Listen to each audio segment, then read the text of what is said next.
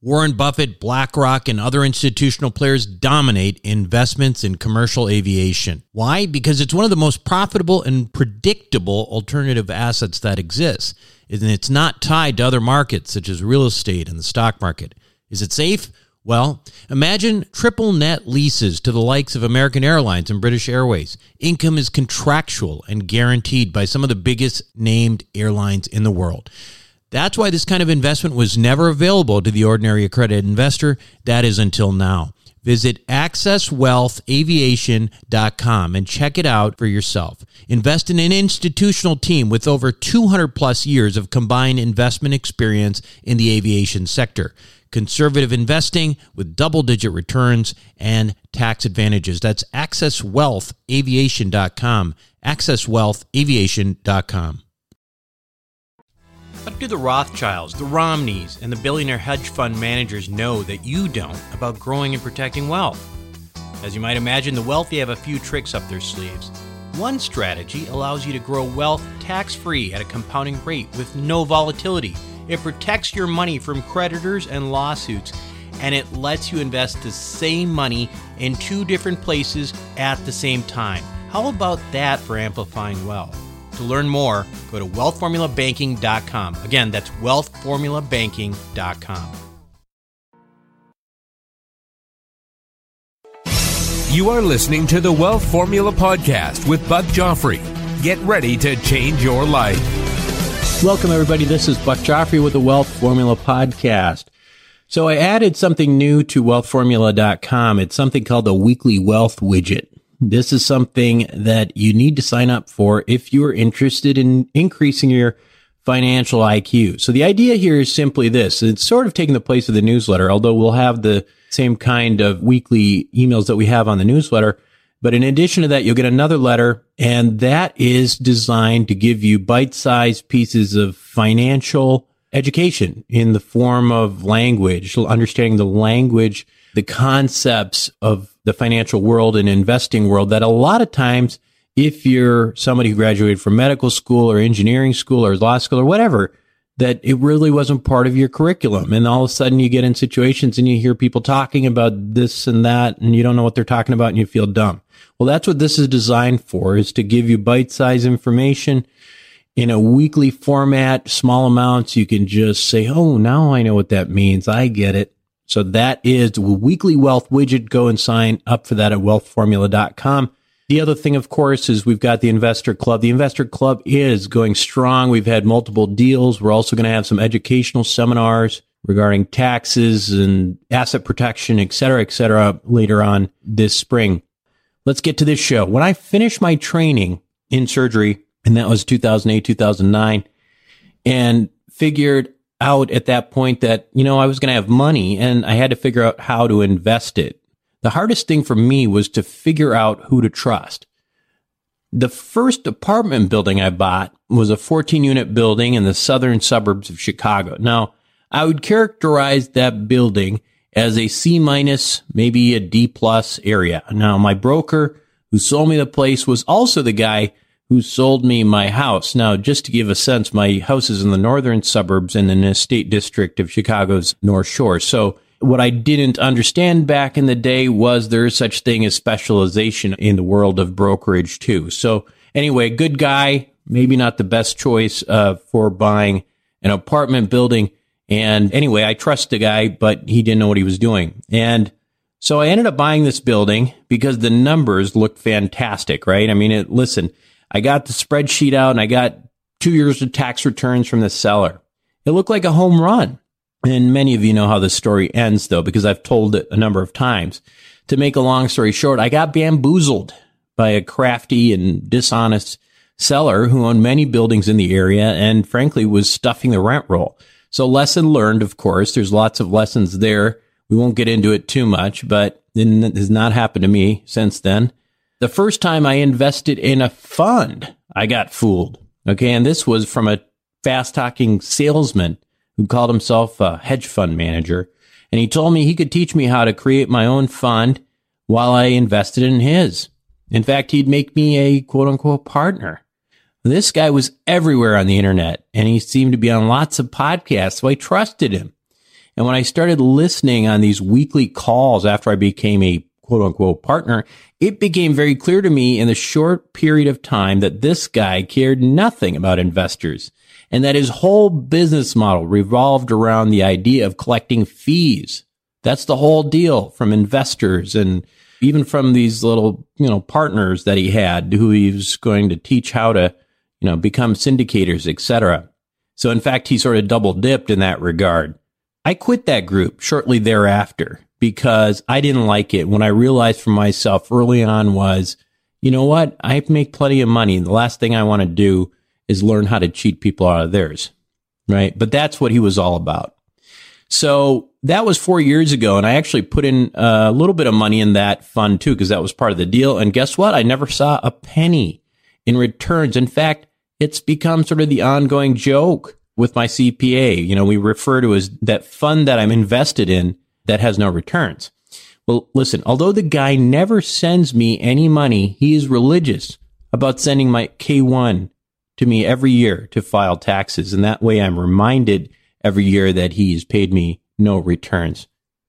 So anyway, by the way, I am more than happy to reveal the identity of that shyster to anybody who wants to know. I'm just not going to put it, in podcast format or in writing because who knows. But anyway, I don't want to do that. But I'll tell anybody, because I really don't like this guy. So anyway, the reason I bring these experiences up is that as much as education has to do with successful investing, you also have to eventually figure out who you know, like, and trust.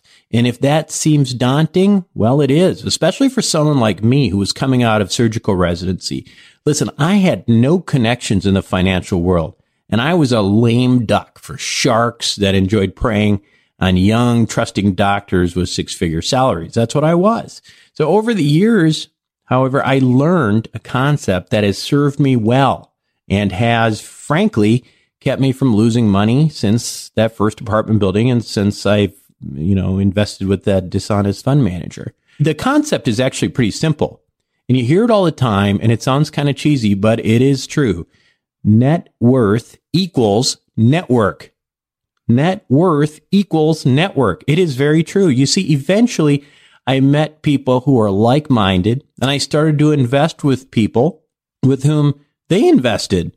And eventually this turned into a community of investors and opportunities, sometimes going back and forth. One guy would have a deal and others would invest. And then another guy would have a deal and the other guys would invest. The close-knit nature of this group also served to be a very good way to keep checks and balances on everyone. Listen, they're all good people, but at the end of the day, everybody needs to worry more and have a little bit more sphincter tone, as they say, when they're being graded. Don't get me wrong. Just because you know somebody and trust somebody doesn't mean that you're going to make money in that investment. That's just not realistic to make that assumption. There's no such thing as a guarantee. What it does mean, hopefully, is that you won't purposely get screwed by someone from day one. And as you will find in this business, that is 90% of the battle in investing. Everyone can make a pro forma look good, and anyone can make an executive summary look like a gold mine. However, when I look at an opportunity these days, my main question, who's the sponsor? And do I know, like, and trust him or her? This concept relates to really any kind of investing, really. I mean, some of you new to real asset investing on our phone calls have expressed sort of some concerns, about the idea about moving away from traditional equity market. It's because you don't know who to trust. I get it. However, did you ever ask yourself why you trust stocks, bonds, and mutual funds so much? Why do you trust your financial planner so much? The answer is because that's what you were taught. It's like religion to you. And when you stray away from that religion, it feels like you're doing something wrong. Even your friends and family criticize you for thinking outside of the orthodoxy. Taking your finances into your own hands requires guts. And what makes it easier to make a move like this is a community. Going back to the parallel of religion, once you find a group of people with whom you share a common set of beliefs and values, it's comforting. Why?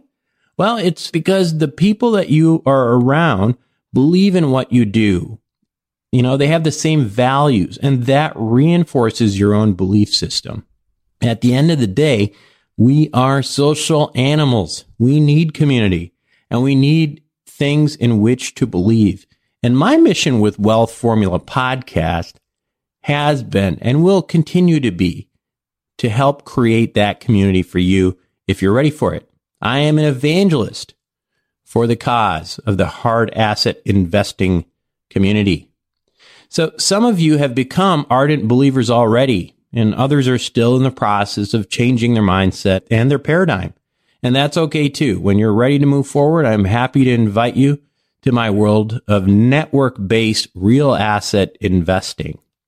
So anyway, a great example of network-based investing is my guest today. So before today's interview, I never spoke directly to Ken McElroy. Yet, I know many people who know him and who have invested with him, and that's why I'm on his investor list. It also helps that he is a rich dad advisor to Robert Kiyosaki and that he wrote the books from which I first learned the language of real estate. Anyway, I'm excited about this show, so I hope you enjoy it. And when we come back, Ken McElroy. Welcome back to the show, everybody. After finishing my surgical residency, as many of you know, that was 2008, I stumbled onto The Cash Flow Quadrant, which is one of Robert Kiyosaki's book. And that book really changed my mindset. And it also got me very interested in real estate investing. And even though my dad had been a landlord for many years, I didn't really understand how to approach real estate as an investor. So the next book I picked up happened to be Ken McElroy's ABCs of Real Estate Investing. Now, many of you know that Ken is one of the Rich Dad advisors, and he is sort of the guru when it comes to multifamily real estate. And then I picked up another one of his books, The Advanced Guide to Real Estate Investing. And using just these two books, I bought my first several apartment buildings, and they still serve as the basis of everything, you know, for the most part, that I picked up as the fundamentals of real estate investing. And therefore, it gives me great pleasure to introduce him to my audience today on Wealth Formula Podcast. Ladies and gentlemen, Mr. Ken McElroy. Thanks for joining us, Ken. Oh, anytime. Great to be here. Thanks for having me on. So, Ken, I wanted to kind of get a little bit of a background here because obviously most people who know you or know of you think of you as, you know, the multifamily real estate guy who's the, you know, the rich dad advisor on the topic. So let's go way back. Now, what got you into real estate in the first place? Yeah, so right out of university, I ended up managing an apartment building for a high net worth guy for a group of syndicators. And as I was finishing up school, you know, I ended up basically running a 60-unit apartment building, collecting rent, painting units, and doing all that stuff. And that actually began my career. And I ended up, while I was there, getting my real estate license and working for that particular company, which is a huge company now. And you know, that was my first start, at least in the multifamily business. And I started on the property management side, which I really felt like gave me a unique advantage to be able to buy them later because, you know, having run so many properties, that company got almost 200,000 units now. And I at the time, I was managing properties all over the Seattle area, down in the Portland, Oregon area, and basically all the way up and down Interstate 5, and managed right around 20,000 units. So I stayed with that company. It was my only job, actually, for 8 years, and really understanding and learning property management, ground-up construction, development, and those things. So really lucky to get that first job, and really at the time I was just trying to get some free rent. You know what I mean? Yeah, right. It's funny how things start that way, right? So at what point did you kind of, you know, take it on your own and ultimately, I guess, become, you know, a syndicator and start dealing with your own buildings in the larger multifamily complexes? Yes, I worked for that first firm for 9 years right out of school. Then I started actually a similar firm. Really, I started another business in property management. So that was my first real adventure, and the first company was a property management firm, and came up with a very creative name, McElroy Management. You know, and I had that for about 3 years, and then I decided to start buying them. And I really truly just started with a 1-bedroom, 1-bath condo. So I was buying because I was using all my own money, and started off with one, and then I bought another one, and I bought another one, and basically used my own savings. And eventually I ran out of money. And so I said, well, now I have to figure out how to syndicate. And luckily I had been around, the business long enough to meet lots and lots and lots of people. And I started putting together, money to do that. I started going out and raising capital on a one-on-one basis with high net worth people, including people from my family, even though they ended up not investing, just going out in front of people. And that's actually, I met my partner, Ross, who he had a similar sized company in Tucson, and I'm in Scottsdale, Arizona. And we ended up merging our companies, and then we decided to take it another level. So today we have 10,000 units and 350 employees. That's fantastic. Now, obviously, it's an interesting thing how these kind of partnerships come together. And, when we think about syndicators and we think about real estate, a lot of times, people who are out there investing or just learning about this stuff for the first time, they think it's like, okay, one guy's going out there is finding these deals and then he's putting them together. But really, it's a team thing. And what I find unique about your situation is that you come at it from a very different angle than from Ross. And would you say that's probably a big part of your success? Yeah, for sure. So I really credit a lot of our success in our company to being in the operations side of it. A lot of people think of real estate as holding it, selling it. And I look at it very differently, where when a broker or a seller comes to us and is trying to sell us something, I'm looking at it from really a performance standpoint, an operational standpoint. And that's really my strength. Right. It's putting teams together and being able to pull off due diligence and construction and, the running of the property from the maintenance side and the leasing and management. And so that's really all I did after school. And so when presenting with an opportunity, whatever that might be, I'm not at all afraid of 100% vacant property in a good location. Right. All. Right. We bought all kinds of distressed stuff. When you say the word distress, a lot of times people think it's, like slumlords. This is not. The stuff we bought and have bought is, really A location, Main and Main, and really, really poorly run or underperforming or bank owned or whatever. And then we might put $3, $4, $5, $6, $7 million into a property and reposition the whole thing. Yeah. So most of our properties today are all what would be considered Class B or Class A. In fact, we're a builder too. So we have 100 million under construction right now. We have about not quite 1,000 units under construction. And, long-term hold guys, we like to hold properties. We like to run them really well. We don't like to sell because of tax. Right. So all the stuff that I've written about, we adopt here and deploy. And it's really fun. Yeah. That sounds like it. Now tell me a little bit, because, a lot of people obviously associate you as one of the Robert Kiyosaki's Rich Dad advisors. Tell me how that relationship came up to be and how that's developed over the years. Yeah, of course. So, it's interesting. I was in a group called EO, and now I'm in a group called YPO. And one of my friends in one of those groups said, because he knew I was out raising money, he said, hey, meet this guy, just wrote the book, Rich Dad Poor Dad. Honestly, I had never read it. Yeah. So he set a meeting up with Robert and Kim, and I went to the bookstore and bought it and read it. I wanted to be prepared while I sat down in front of him to figure out how he was thinking. And it was a good book, And I was already doing a lot of the things in the book. And we ended up connecting and becoming good friends. And he asked me to come speak at some of his things. Never in my life did I ever believe I would write books. I donate all the money to charity, and we have a foundation in our company. So every single book, every single CD, all that stuff, all that money goes to charity. Wow, that's great. The books themselves are great vehicles to help people teach. And so I speak with Robert really when I can. I'm not very consistent with it, to be quite honest, because I'm on the road a lot, working on my business. But I think I've spoken with Robert, maybe 4 or 5 times is all. And ironically, I'm actually going to be going next week, speaking with him. And then I think I have another one in November. All right. So you're going to be on the summit, Ken? Yeah. Yeah. Okay. Yeah, I'll be there too. So we will definitely get a chance to meet in person there. That'll be cool. Yeah, I just committed about a month ago. I wasn't able to go, but now I'm going to go. So I like to do it. I like to help people. I like to teach them and just sit down with them and answer any questions they might have. I think it's a great way to help people. Yeah. So, I mean, based on, your books and, the things that I've done, and I've, sort of started to do a little bit of syndication myself. And I want to shift a little bit and talk a little bit about the current multifamily market.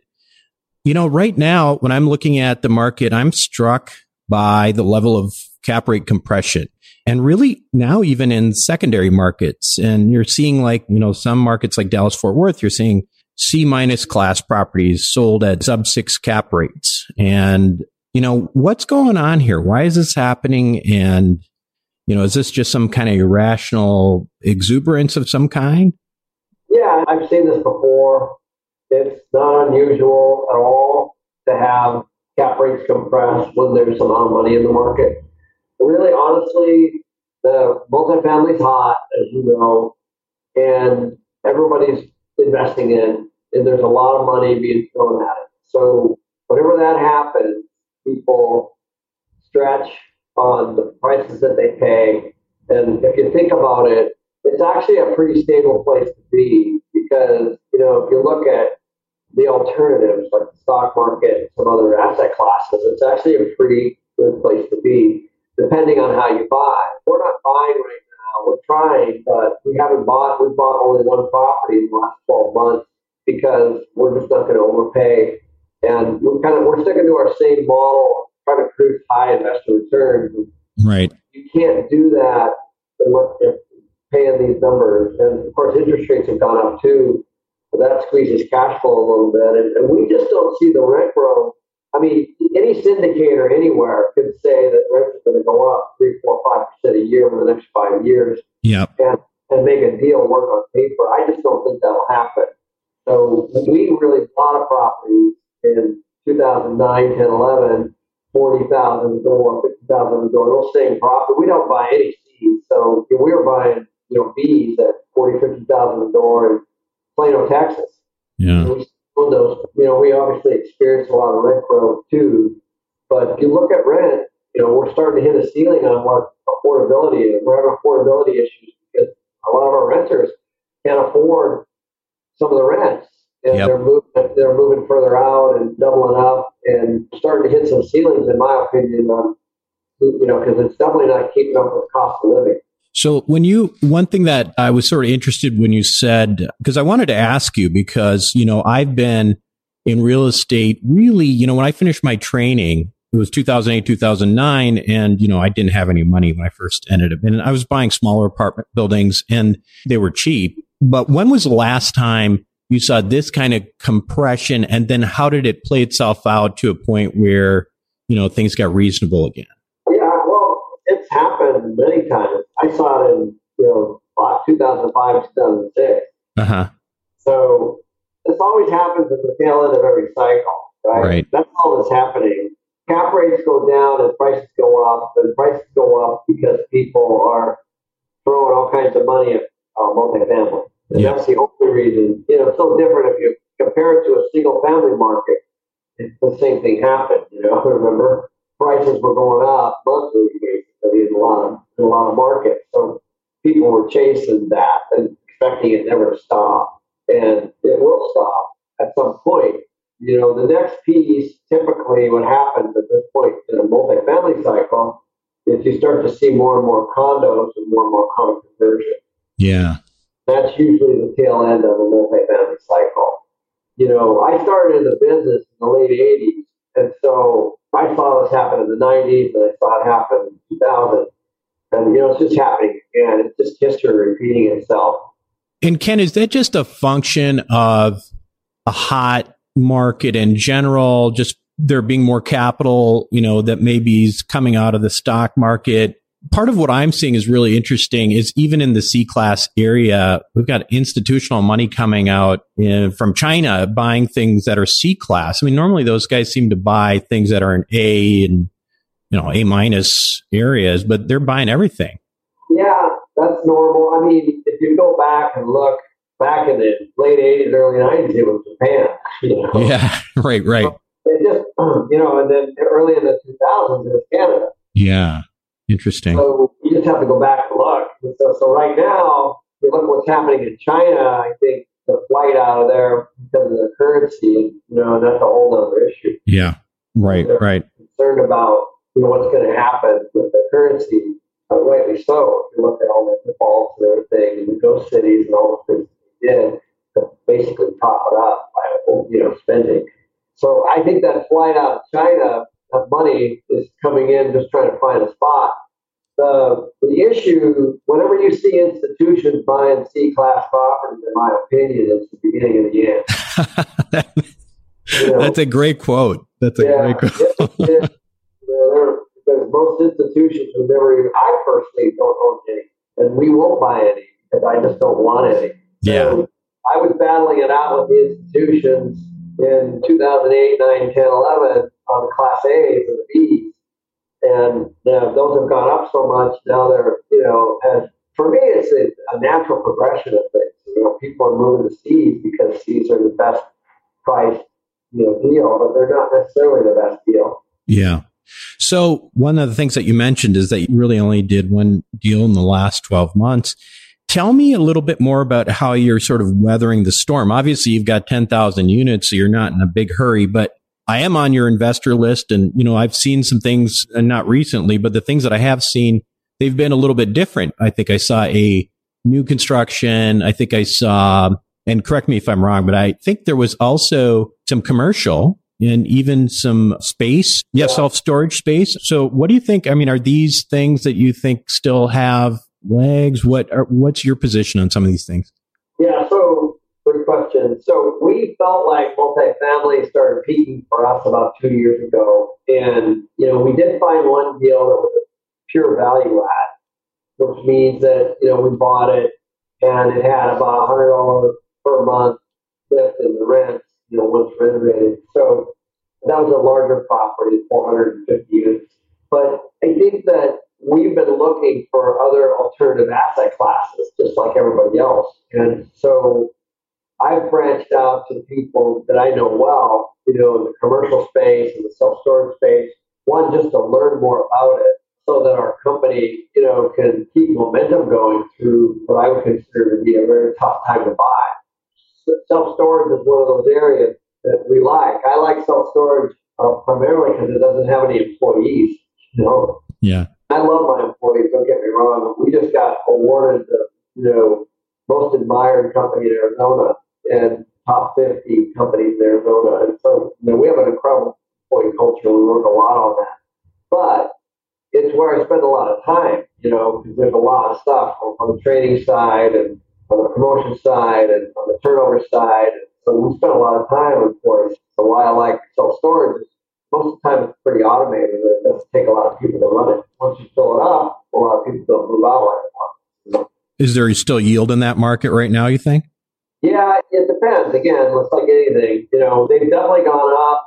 You have to buy in the right spots. You have to find where there's some growth and demand, of course, just like apartments. So the dynamics are a little bit different, but generally very similar to apartments, less people, and takes longer to lease them up. And once they're full, though, they're easier to keep full, in my opinion. And then I think that the other thing, though, is that you don't have a value add like you do on apartments. Sure. It's a great place to house your money and keep it there like an annuity, but you're not going to have the big IRR, the big cash on cash changes. You're not going to find very many turnarounds other than just by increasing occupancy. And then, of course, we dabble in the office too, and that was just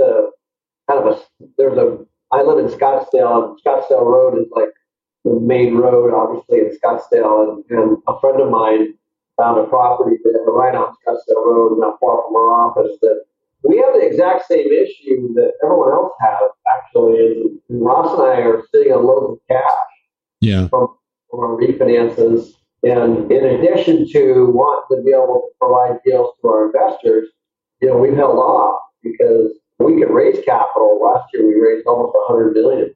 Yeah. But that would ruin a lot of relationships, I think, buying today. So, but Ross and I are sitting on a bunch of money ourselves as we refinance our projects and put new debt on and continue to run them.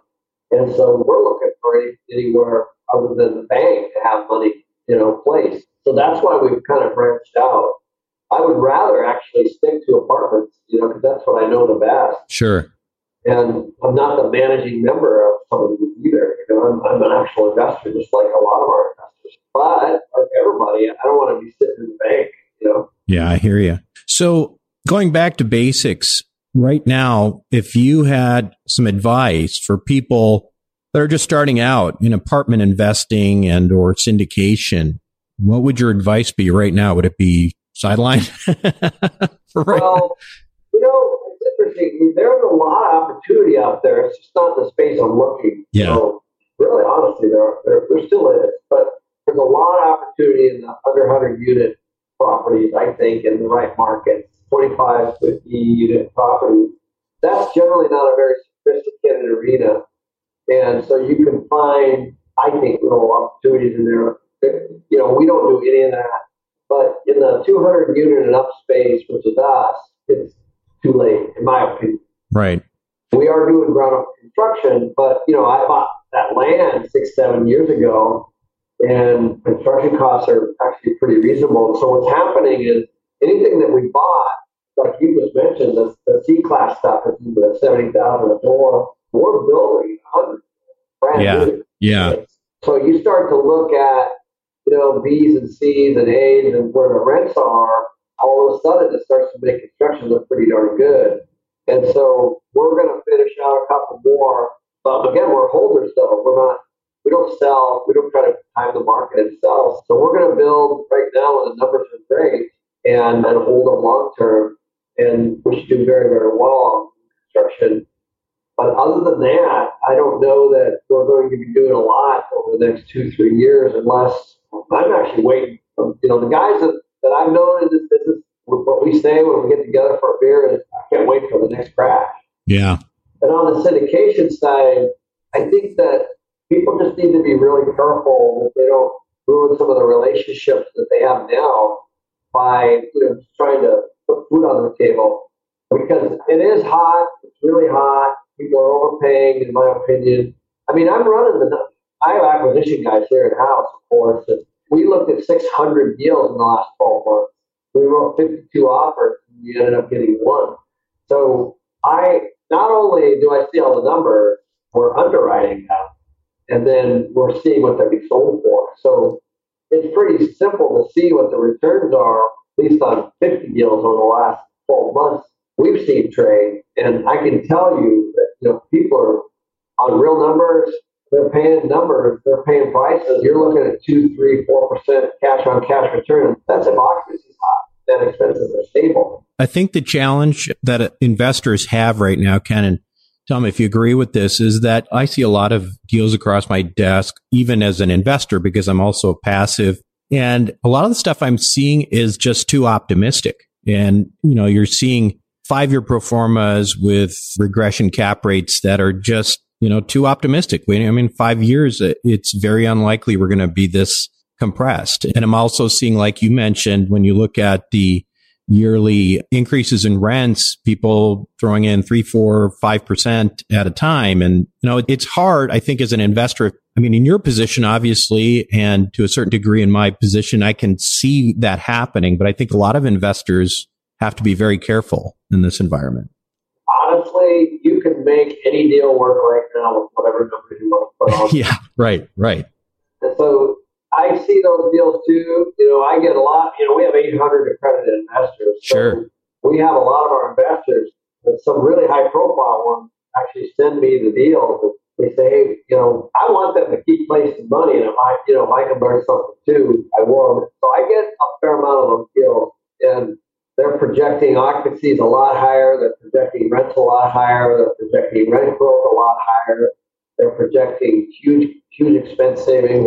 And I'm not saying all those things can't be achieved. Sure. But I'm just incredibly conservative. I think what happens a lot of times, people get caught in, they believe that next year is going to be better than the prior year. And I'm fairly cynical on next year, the next 12 months, the apartment business. And we're starting to see taxes go up, insurance, utilities, and we're seeing flat rent growth in a lot of markets. If you read anything on the multifamily side, you'll see that rents are flat in a lot of markets. And you can't underwrite 95, 94, 96% occupancy for the next 5 years. You have to be down, in my opinion, into the mid to high 80s and be more realistic on how they're going to run it. So that's how we do it. And then we like to overperform, underwrite conservatively, and then overperform for our investors. And I think, like I said earlier, sometimes these syndicators, they're stretching because, they, for whatever reason, they built a lifestyle, they need to fund it. And I've seen those guys in every cycle. They'll go down just like everyone else has. And we've been in business for 15 years and we've been through a couple cycles now. And, we plan on being in business a long time. But I'm not going to buy right now while the numbers are what they are. Right. Well, this has been great, Ken. So there's a couple things I want to mention. So KenMcElroy.com. Tell us a little bit about that. Sure. Yeah. So, I wrote 4 books with Robert Kiyosaki. And of course, we get lots and lots and lots of feedback from those books. And so quite honestly, I just wasn't able to keep up with the emails and all great questions from people.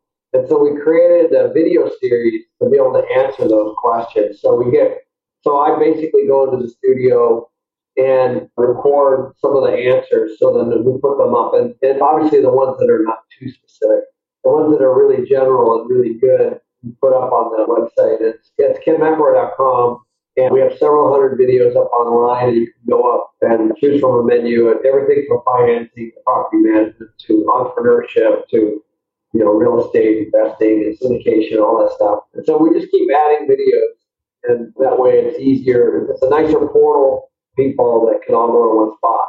One thing I'd like to point out to listeners out there is whatever you do, don't be too worried when you Google Ken McElroy. Well, apparently there's some serial killer named Ken McElroy. I saw that. Yeah, I know.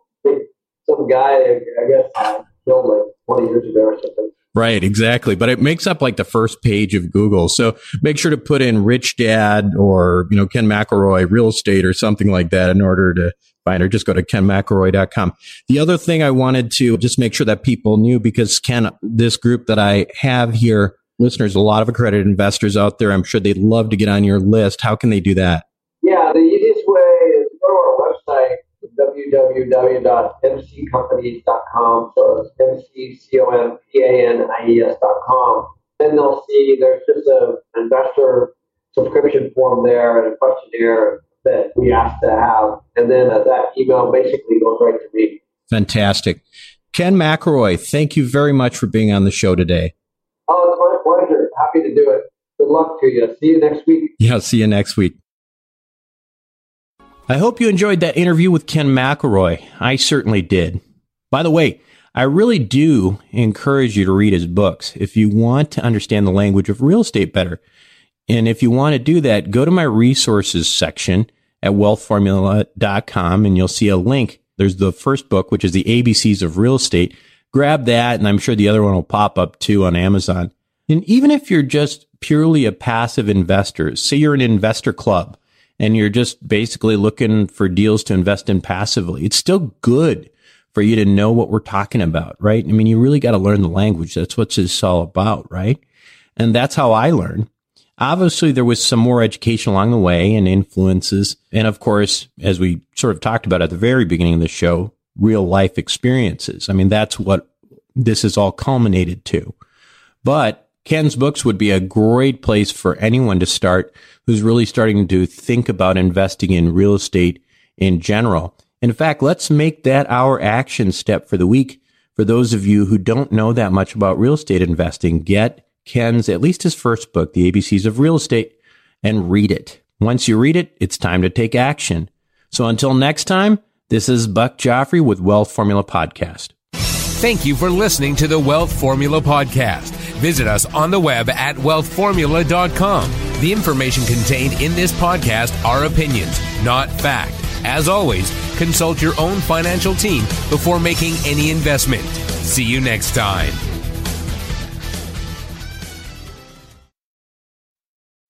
Self-storage is a necessary evil. It's where you keep your stuff and forget about it. No wonder this stuff is so profitable and recession resistant. The Wealth Formula community, well, we've benefited from that. We've made lots of money in this space with Reliant Real Estate, one of the largest self-storage companies in the country. With an average investor internal rate of return of almost 34%, with hold times just over 3.5 years, these guys know what the meaning of velocity of money is. If you're an accredited investor, make sure to check out what they're up to right now at ReliantFund4.com. Again, that's ReliantFund4.com.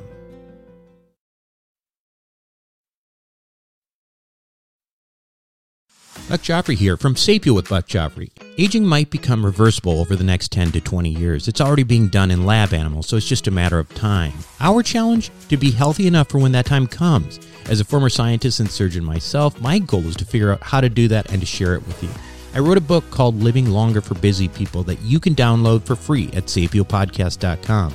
You'll be amazed at just how a few daily adjustments can add years of a healthy life for you. Again, download it for free, sapiopodcast.com.